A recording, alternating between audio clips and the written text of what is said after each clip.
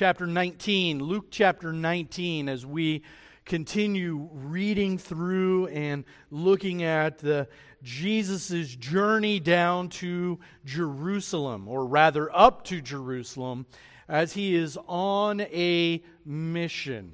And I was thinking about this because in verse 10, it talks about really what the mission of Jesus is, what it was, why he came. And have you ever been on a mission? Have you ever done something? You set plans out to do something, whether it be large or whether it be a small task, and you failed at that. You didn't complete the mission. That happened to me this week, and I'm sure it happens to me every week, but this week we had 17 people in our house coming to visit. It's that time of year, right, when people go and visit their family, and we had 17 people, and it was a lot of fun, and so I had to escape sometimes to get a little bit of work done, and my wife called, and she said, hey, you need to bring home some ice. Small task, right? Easy task, easy mission, get ice. I mean, just 2 words, get ice. And absolutely no problem. So I go home, we're getting ready, all these people, getting all the food ready and everything, and she's like, where's the ice? I said, man, I missed that. I missed it. How could I forget? I only had one job, right? I had one job to do, and I missed it. Well, what you see here is this mission of Jesus, and Jesus never misses his mission. Jesus never misses what he came to do. Jesus, it says, he came, in verse 10, the Son of Man came to seek and to save the lost. Do you get that? There are 2 things there. He came to seek and to save. Jesus doesn't seek people without saving people. He doesn't only do half of the job. He does the whole job. And so that is really what this account of Zacchaeus is all about. The theme this morning, if you're looking on your bulletin and you're taking notes, is the mission of Jesus Christ was to seek and save the lost. Exactly what verse 10 says. Now, we begin with this very common story. This account, it's a true account of what occurs. Now, Jesus, you will remember, is going through Jericho. And as he is going through Jericho, he meets a blind man named Bartimaeus. We looked at that last week, and Bartimaeus cried out to him, and God saved him. The Lord Jesus saved him and restored him. And so what Luke is doing here is he is showing forth some very important things that Jesus is doing on the way to Jerusalem, where he is going to make payment for his people. The first thing that we see here is Zacchaeus prepares to see Jesus. Zacchaeus, in verses 1 through 4, is preparing to see Jesus. Notice that it says, he, this is Jesus, enters Jericho and was passing through. So as he's passing through Jericho, we talked about that last week a little bit, there was the Old Testament Jericho and there's the New Testament Jericho located about 1.5 miles away. And this Jericho is different than the Old Testament Jericho that you see in Joshua. And so this Jericho was a beautiful place. It had wonderful climate, primarily due to aqueducts that were built by Herod the Great. Herod the Great had given them great access to water, and therefore, because of this, they were able to grow and produce all types of tropical fruit and tropical trees and all of these things. Herod had obtained this city from Caesar Augustus and had transformed it into a paradise. As a matter of fact, Edersheim, who's a scholar, notes that Josephus described it, or Jericho, as the richest part of the country, and he even called it a little paradise. he explains that Antony had bestowed the revenues of its balsam plantations as an imperial gift upon Cleopatra, who in turn sold them to Herod. And here he grew palm trees of various kinds, sycamores, the cypress flower, myrobalsamum, which produces the oil, but especially the balsam plant. Herod had transformed this into a tropical paradise. He built a large palace in this area for himself, in which he had lots of pools, and actually excavations have revealed these pools. Now, one thing to note, he didn't always go swimming in these pools. He actually had one of his sons drowned in one of these pools. Very nice guy. But nevertheless, he built this huge palace, a winter palace for himself. He also had a fortress built, and he even had a hippodrome built. Jericho truly was a place of paradise. And so there was a lot of activity. It would have been a typical stop off as you're coming, especially from the north, going up to Jerusalem. You would want to stop and stay in Jericho. Jericho was a great place that had a lot of things going on. A lot of money was being made in Jericho. It was a great place to travel to. Now we see that Jesus is entering and passing through. And behold, the text says, he wants us to pull our pause for a minute and see that there is this man that we're going to focus on. And again, Luke gives us the name of this man. His name is Zacchaeus. Zacchaeus is a very interesting name, and it actually means clean or innocent. Now, the fact is, Zacchaeus was not a clean or innocent man. But you're going to see that this is indeed what happens. His name is actually given. Perhaps Luke gives us this name, not so that we can just make up a fun little kids song from Sunday school, which I am not going to sing because I've had that song in my head all week long. Zacchaeus was a wee little man, and a wee little man was he. But we're not going to sing that. And so he has this name. He has this name, and it was noted that tradition tells us that Peter actually appointed him as bishop of Caesarea later on. Now, it also says that he did this against his will, which I don't really know that Peter would have done that, because Peter says in 1 Peter 5 that you should be an elder, not based on compulsion. So I don't know that Peter writing that would have then turned around and compelled him to do this against his will. But nevertheless, that is what tradition tells us. He probably was very well known in the early church, certainly for what had happened. So there was this man named Zacchaeus. He would have been very well known, notorious even, in this town. He was a chief tax collector and was rich. The word chief tax collector is an unusual word. It's only used one time in the New Testament, and it's used right here. So even outside of the Old Testament, there's not a whole lot of literature that explains exactly what a chief tax collector did. But nevertheless, there were three main collection sites in this area, in Israel, really, where taxes were collected. Capernaum, Jericho, and Jerusalem. So if you had one of those three hubs, if you were the head of one of those three tax hotspots, guess what you were? Rich.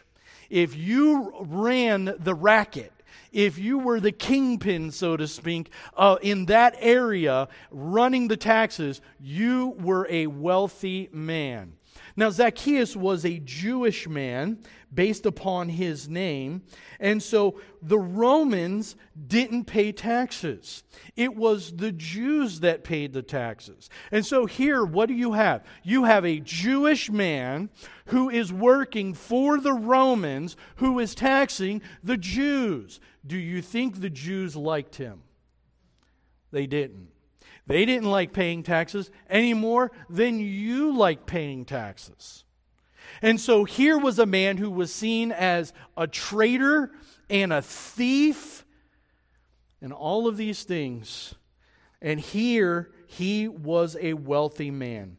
Living in Jericho, this was prime taxation real estate. The road traveling from east to west, going across the Jordan there, it would be an excellent place to collect the taxes and the tolls. And so Zacchaeus was the man who most likely organized all these men under him. There were regular tax collectors who would go out, they would collect the taxes, then they would skim the money off the top, and then he would skim the money off of all of them. So he was indeed a rich man.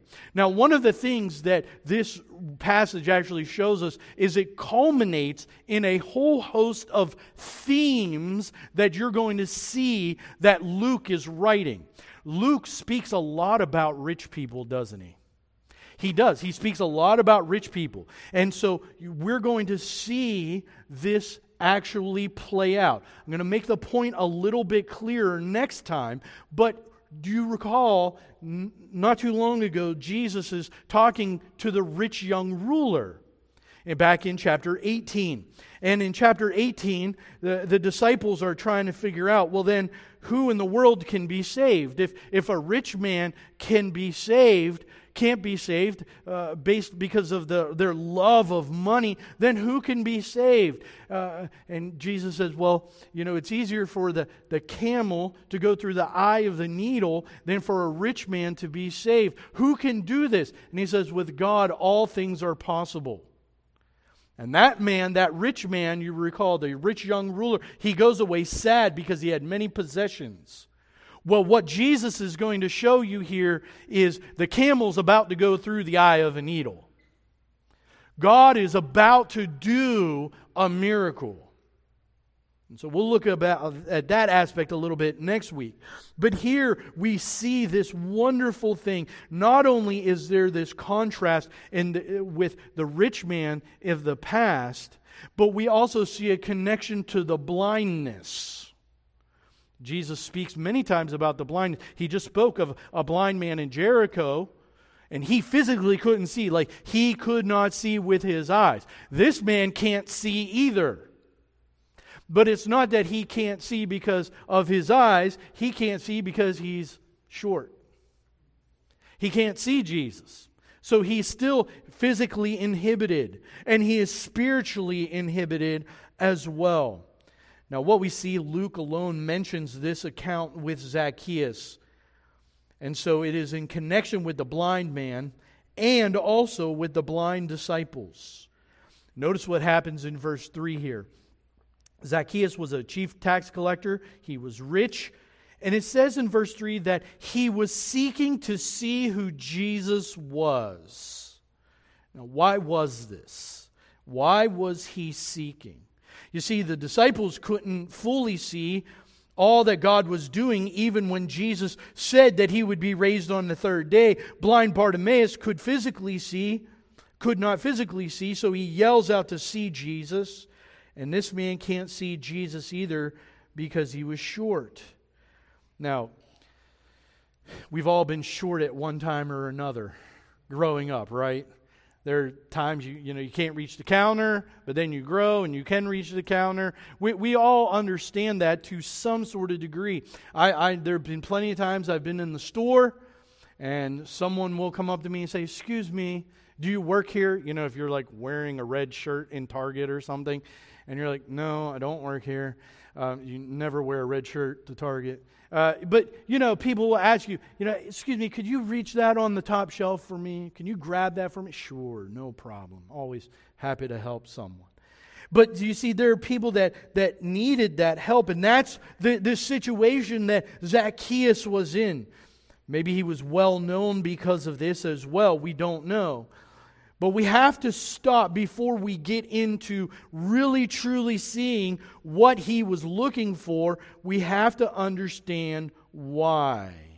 It appears that Zacchaeus on his own is seeking Jesus, but that's not fully the case. In light of verse 10, who is the one that seeks?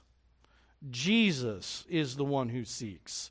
Jesus is the one who seeks and saves the lost. And so there is something that is going on behind the scenes. And so to gain a proper perspective, we have to get this understanding. Romans 3:10 through 11 tells us, as it is written, there is none righteous, no, not one. No one understands, no one seeks for God. By the way, this is quoted 2 other times in the Old Testament. Psalm 14 verses 1 to 3 and Psalm 53 1 through 3. So what do you have going on here? You have Zacchaeus who is seeking God because Jesus is seeking Zacchaeus.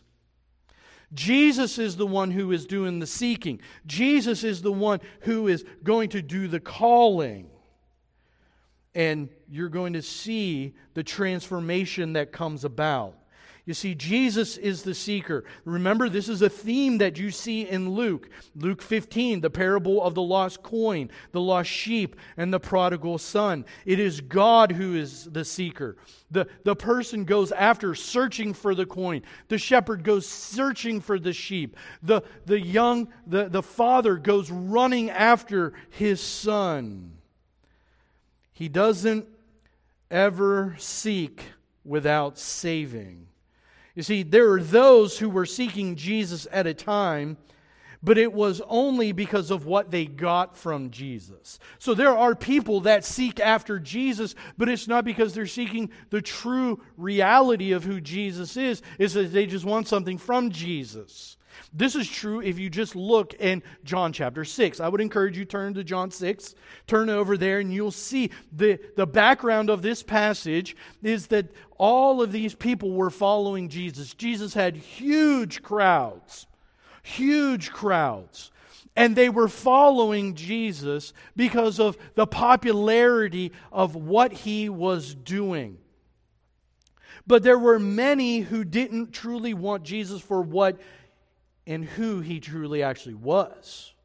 You see, Jesus fed 5,000 with just a little bit of bread and a couple fish. And he just feeds all of them. He meets their needs so much that they had a free meal. And it wasn't just a free meal, it was a free feast. And so the disciples get in the boat and they travel across, and Jesus then, you will recall, walks across the water, gets in the boat with them. They didn't see Jesus leave, and so then they start following the crowd. The crowd follows Jesus. Why are they following Jesus? Because He just fed them. They just fed them. Hey, free food, free stuff. That's how people get crowds, right? Free stuff. You know? If we were auctioning off a new Corvette, not auctioning, but just raffle, free raffle, a new Corvette, there'd be a lot of people that would come. Or a new boat. Boy, there'd be a lot of people. Why? Not because they care about Jesus, because they want a boat. And so here, these people are following Jesus. They're seeking Him, but Jesus calls them out for this. Jesus says in John 6, 25 to 28, it says, when they found Him on the other side of the sea, remember that He had just fed them, they said to Him, Rabbi, when did you come here? And Jesus answered them, truly, truly, I say to you, you are seeking Me, not because you saw signs, but because you ate your fill of loaves. You're feeling, because I filled your physical stomach. That's all you cared about. You didn't truly want Me. You wanted my stuff. You wanted what I was giving you. And so then Jesus tells them in verse 29 that if they truly are seeking, that this would be the result of the work of God. Look at what verse 29 says. Well, look at what Jesus says here. He says, this is the work of God that you believe. So it says, this is the work of God that you believe. Why are you believing? Is it your work? It's God's work that you are believing. He said, and that you believe in Him in whom He has sent. So there is this fake, spurious faith that seeks after Jesus because they want stuff, and then there is true because He is saying, I truly am the bread of life. See, you just want food that's going to keep you alive for a little while. I'm giving you food, me that's come down from heaven, that is going to last forever. And that is far more important. See, those true seekers are those given by God, and they are filled. Jump down to verse 35. Jesus said to them, I am the bread of life. Whoever comes to me shall not hunger, and whoever believes in me shall never thirst. But I said to you that you have seen me, and yet you do not believe. Verse 37, and all that the Father gives me will come to me. Jesus completing His mission, and whoever comes to me, I will never cast out. You see, they need the Father's drawing. Drop down to verse 41. It says, so the Jews grumbled about Him. We're going to get to that. I don't know if we're going to end up getting to it today, but we are going to get to that. Jesus is doing ministry and the people grumble at Him. Think about that. That Jesus, who is the perfect minister, who is the God of heaven, and the people complained about Him. There's a lot of lessons to be learned in that. But the Jews grumbled about Him, about Jesus, because He said, I am the bread that has come down from heaven. So they were mad that He said the truth. And so they said, is not this Jesus, the son of Joseph, whose father and mother we know? How does He now say, I have come down from heaven? And Jesus answered them, do not grumble among yourselves. No one can come to me unless the Father who sent me draws him. Now you may stop right there and say, well, that's easy. God draws everybody. God draws everybody to Himself. But look at what Jesus also says. And I will raise him up on the last day. You see, He says, I will draw him and I will raise him up. So don't just take the first part. You got to take the whole thing. He says, I'm going to draw him and I'm going to raise him up on the last day. In other words, he is going to be raised up to eternal life. So that's why when we jump back to this, when it says that the Son of Man came to seek and to save, those whom He seeks, He saves. It's not just Jesus is out there just trying to seek people. He's not out there just begging and hoping that something works. He's out there seeking and saving. By the way, it's interesting to note once again at the end of chapter 6, verse 41 to 48, that they grumbled yet again. So if you're compelled to come to truly seek God, it is not your own doing. It is the sovereign grace of God. Look at what verse 4 says back in Luke chapter 19. So we kind of have a little bit of the background of what's going on in light of verse 10. It says, so this man, it says he was seeking to see who Jesus was, but because of the crowd, he couldn't. He was in the back. He was in the back of the crowd. He couldn't get through to the front line. And so he had to go and get higher. Well, you know how it is when kids can't see, there's a parade or something like that, you know. You go to Disney World and they have the fireworks and everybody comes in and then they're showing the fireworks, but the little kids can't see. So what do you have? You have millions of dads and moms in the front, all packed down in the sweltering heat. And then what do you have? You have these sweaty kids on your shoulders. It's a great way to cool off, right? But you're doing it because you want the kids to be able to see. You want them to be able to see all the cool stuff that is going on. Well, Zacchaeus doesn't have his dad there to say, hey, Dad, can I climb up on your shoulders? Right? He doesn't have that. So he says, I have this barrier, but I'm compelled, that's a key word, I'm compelled to see who Jesus is. He doesn't know who Jesus is yet. He's heard about Jesus.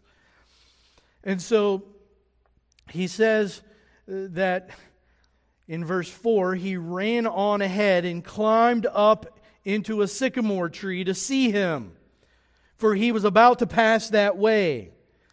You see, he overcomes the obstacles. The last man, who was rich, allowed his obstacles to swallow him up, his riches. But he is not going to allow his obstacles, his shortness, his blindness, not being able to see, to overcome. He is going to overcome. So he climbs up in a sycamore tree. A sycamore tree isn't like a mulberry bush. It's not like a bush. It's kind of more in the flavor of a shorter oak tree, where you can go and you can climb out onto the long branch, a smaller trunk there, climb up, easy to climb. So he climbs up this thing.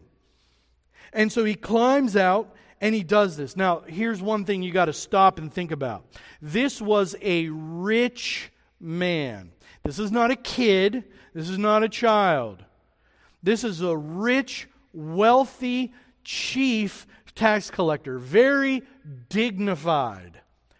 A dignified man climbing trees. Do you think that might have stuck out? Do you think that Zacchaeus had a deep desire to see this? Just like the man in the story in Luke 15 who ran after his son. He was a wealthy man, but he took off running for his son. You know, there kind of becomes a point when you hit an age, right? When you just kind of stop running, right? I mean, think about, when was the last time you ran? Okay, I know some of you are runners. I'm not talking about that. I'm talking about normal people. Okay? And you're like, man, I don't even know. When was the last time I ran? Like, you know, I hit a bee's nest and I ran then. You know, you might play with your grandkid for a second and you run for, to the mailbox and then you're finished. But like, there just kind of comes this time you stop running. It's just, there's no need for it, you know? You're playing Frisbee, and I do that now. I go out there and I play football. I'm throwing the ball, and the ball goes over there, and I'm like, yep, it's going to land, and I'm going to walk over there. I'm not running and diving for that. Are you crazy? You know? So the point here is that there's a time when you stop doing that. This man ran after his son, totally undignified, but there was something greater. There was something more important. And with Zacchaeus, there was something far more important than what people around him were thinking. And so he decides that he is going to run after Jesus. He is going to take it. He's going to climb up in this tree. It's urgent. Jesus is about to pass by. And here was his opportunity. Here was his chance to seek Jesus. And so by point one, we see this very important thing. That we need to know that God rewards seeking Him. Yes, I know that we said that God is the one who gives you faith. He's the one who is drawing you. Yes, but He rewards us. He rewards those who seek Him. Hebrews 11:6 tells us, and that without faith it is impossible to please Him. So we always must have faith. We always must continue that. For whoever would draw near to God must believe that He exists and that He rewards those who seek Him. Many people go seeking for all kinds of other things. Even Christians go seeking for other things rather than seeking God. They seek to get their situation fixed. They seek to have someone tell them what they want to hear. They seek a book. They seek a feeling. They seek all kinds of things instead of seeking God. Psalm 105. There are plenty of verses in the Scriptures that bring up seeking God. You could just Google it. But Psalm 105 verse 4 says, seek the Lord and His strength. Seek His presence continually. Seek the presence of God continually. When you are with God, when you are in His presence and you are seeking Him and His strength, what else do you need? And so we must be those who seek God. Whether you don't know Christ, there's the compelling, there's the call to seek Him. And those who know Christ, we continue to seek Him. And so we see now that Jesus, though, seeks Zacchaeus. Look at verse 5. Look at verse 5. And when Jesus came to the place, He looked up and said to him, Zacchaeus, hurry and come down, for I must stay at your house. Now, Jesus is coming and there's a large crowd. He comes to the place. Just stop for a minute and read. That's how the ESV translates it. And when Jesus came to the place. Now, earlier in verse 1 it says He was traveling through Jericho. But here it says Jesus came to the place. That indicates what? A specific spot, right? He's coming to a special place. When Jesus came to this place that He was planning on coming to, it's not by accident. He came here. And He looks up to Him. He looks up to Zacchaeus, and He said to him, Zacchaeus. Now, that's the first thing that you should stop and think, wait a minute. How does Jesus know his name? How does Jesus know this man's name? How does He know who he is? Well, first of all, he is God, so He knows. Okay? This is reminiscent of how He saw Nathanael while he was praying under the fig tree in John chapter 1. We know that when Jesus saw Nathanael, that it was amazing. Nathanael at first was a doubter. He's like, oh, what good thing can come out of Nazareth? Right? And so then Jesus sees him and he calls him and He refers to him as an Israelite in whose mouth there's no guile.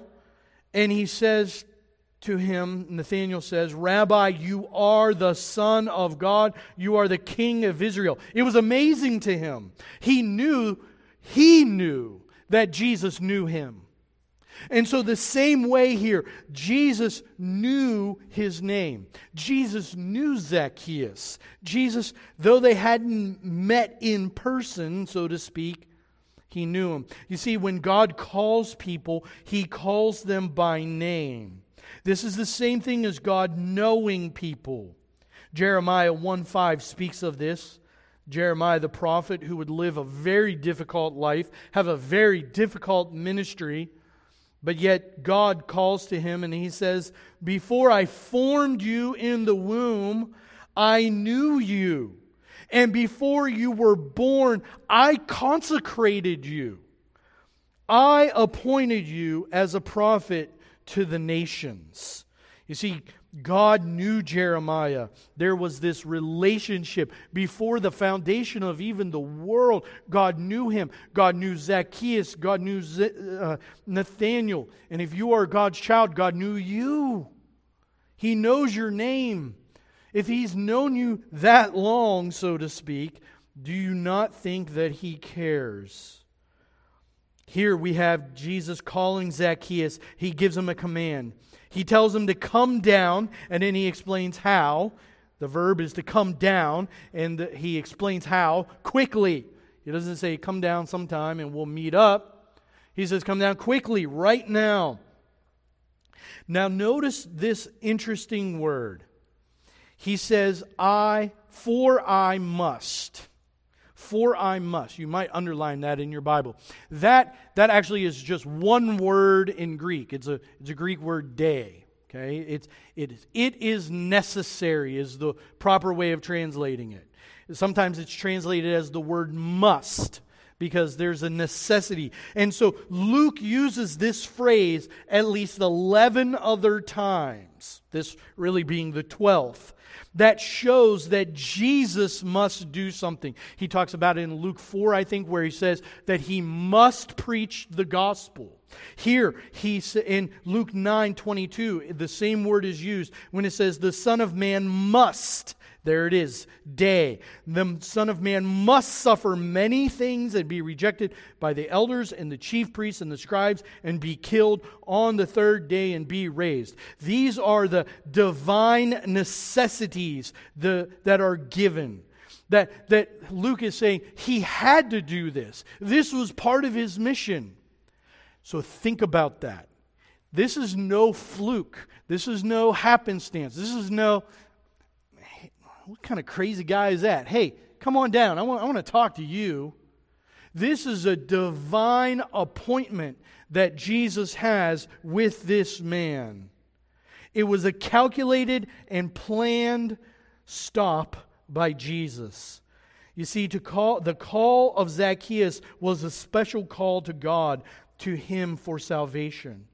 It was a real working out of the parable that we saw in Luke chapter 14. You recall that? Jesus teaches and he gives parables. But this is the parable, you could almost say, is the bones. This is some of the meat on the bones here. This is it, giving it out in real life. You know? This is kind of like when you hear somebody say, you read in the scripture, it says, love your enemies. Okay?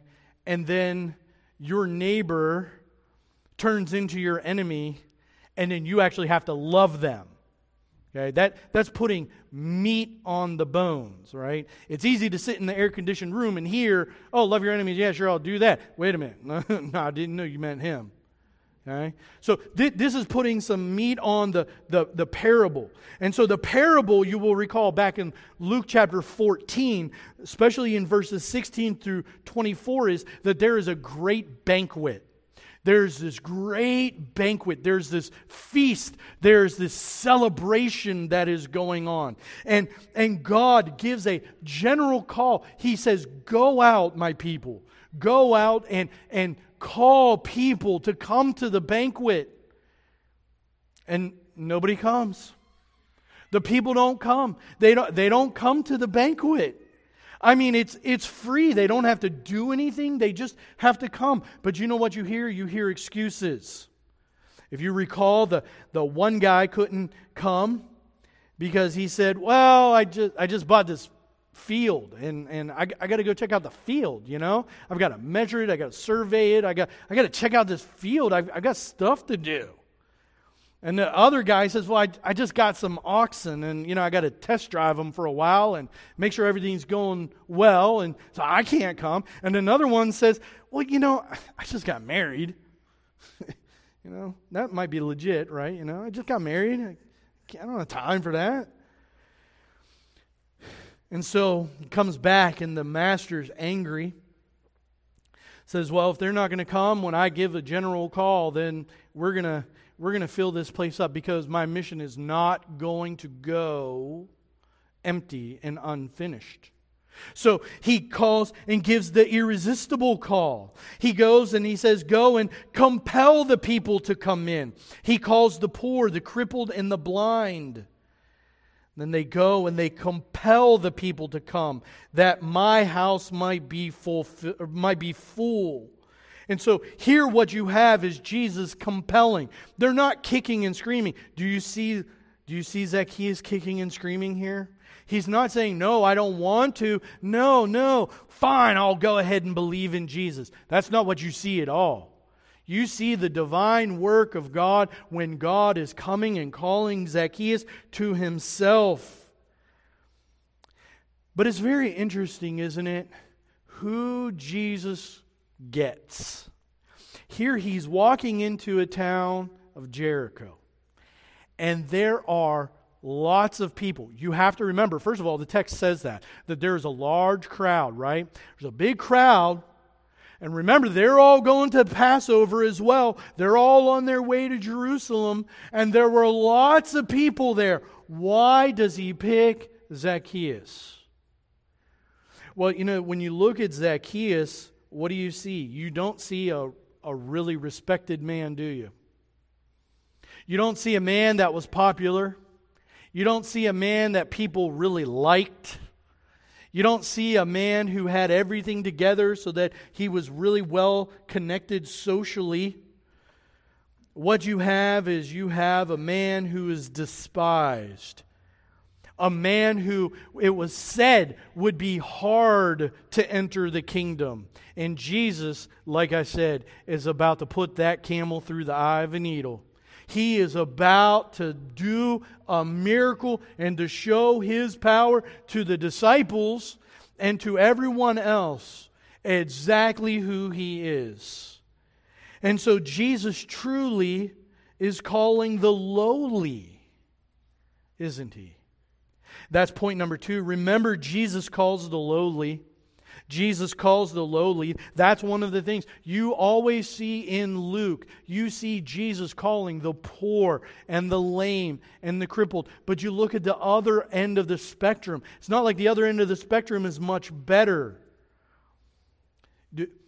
You know that. I don't. It kind of goes against our nature, but you do know that people that have lots of money, their lives really are not filled. The poor people think that's what's going to fill them, and the people that actually have it, they find it empty. And so what you have, it really is an equal playing field, that they all have their great need, and they need to find their hope in God. They need to find their satisfaction in Christ. And so we need to remember that Jesus is the one who calls the lowly. He's the one who goes through.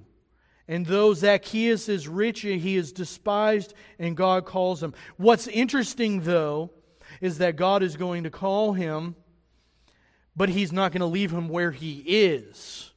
You see, God calls the lowly, but He doesn't leave us where we are. He changes us. He changes us so that we are not who we used to be. No longer are we blind, but now we see. No longer are we lonely. We have Christ. No longer are we unfulfilled. We have great fulfillment because of who Jesus is. Jesus gives us everything. Those who seek the Lord, the psalmist says, will lack no good thing. He says he's seen the lions go hungry, but those who seek the Lord, they will never be unfulfilled because Christ is the greatest treasure of all.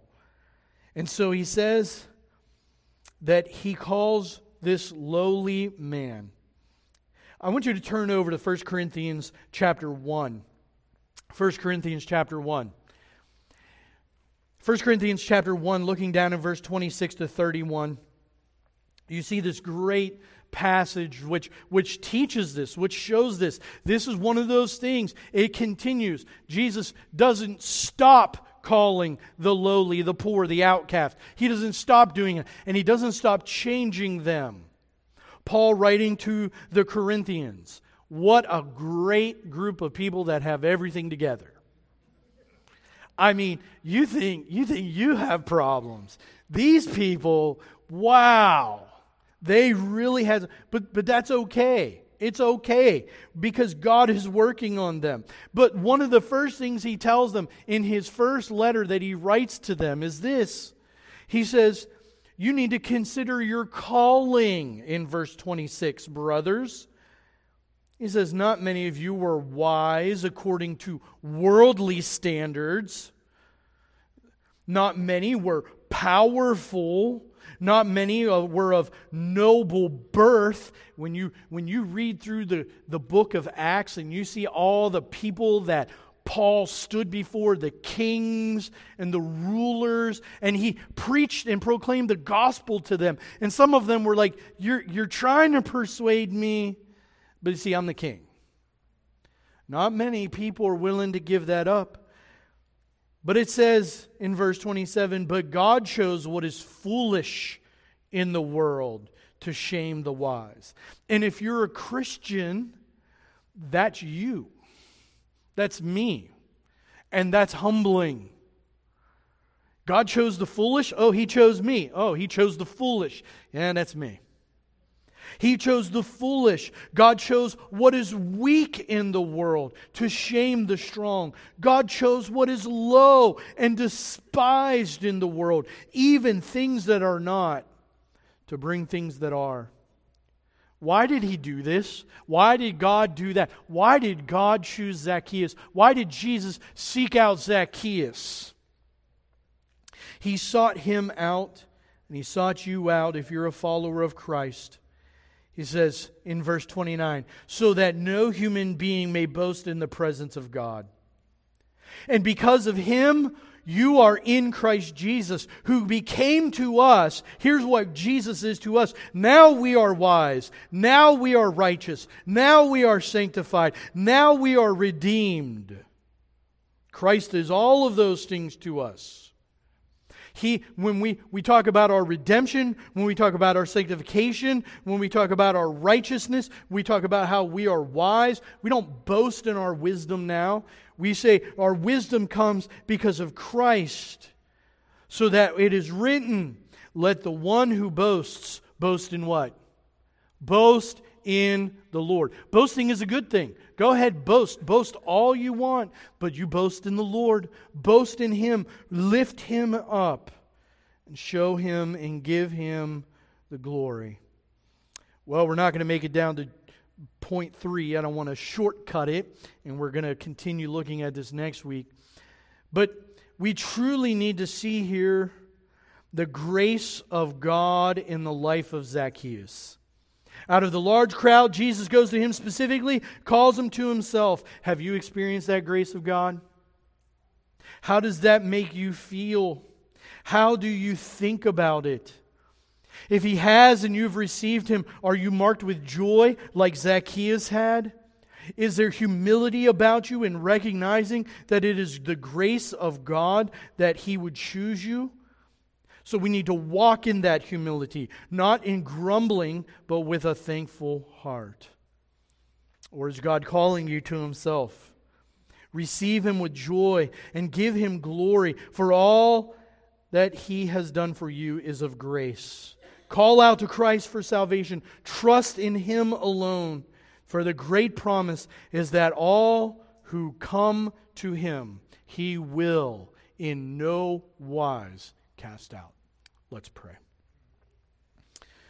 Our God and our Father, we read this text and we see that we are Zacchaeus. We don't have the ability to truly see You for who You are. We thank You, Lord, for that appointed time when You went, You saw Zacchaeus and You called him down. And You affirmed, Lord, later that salvation truly has come to his house. Lord, I pray that You will give us humility. I pray, Lord, that You will give us a desire to seek You. Lord, You are the great healer. You are the great King. You are the great satisfaction, Lord, in our lives. Lord, I pray that You will be honored and glorified. If there's one here, Lord, today, and You are calling to them, I pray that they would take the opportunity and trust in Christ. Embrace Him fully by faith with joy. Lord, I pray that You will help us to not be people like we saw even in this story who grumbled against Jesus for doing this, who were critical. Help us, Lord, rather to be humble and thankful people. And Lord, that we would go forth and we would tell people, we would share the good news, knowing that people may not listen. But Lord, our dependence is not on our wisdom, is not on our calculations, but our confidence is in the Spirit of God awakening their heart to see the true, beautiful Christ. Now, Lord, help us to be obedient and to love You, Lord, with all of our heart and soul and mind and strength. And we pray this in Christ's name. Amen.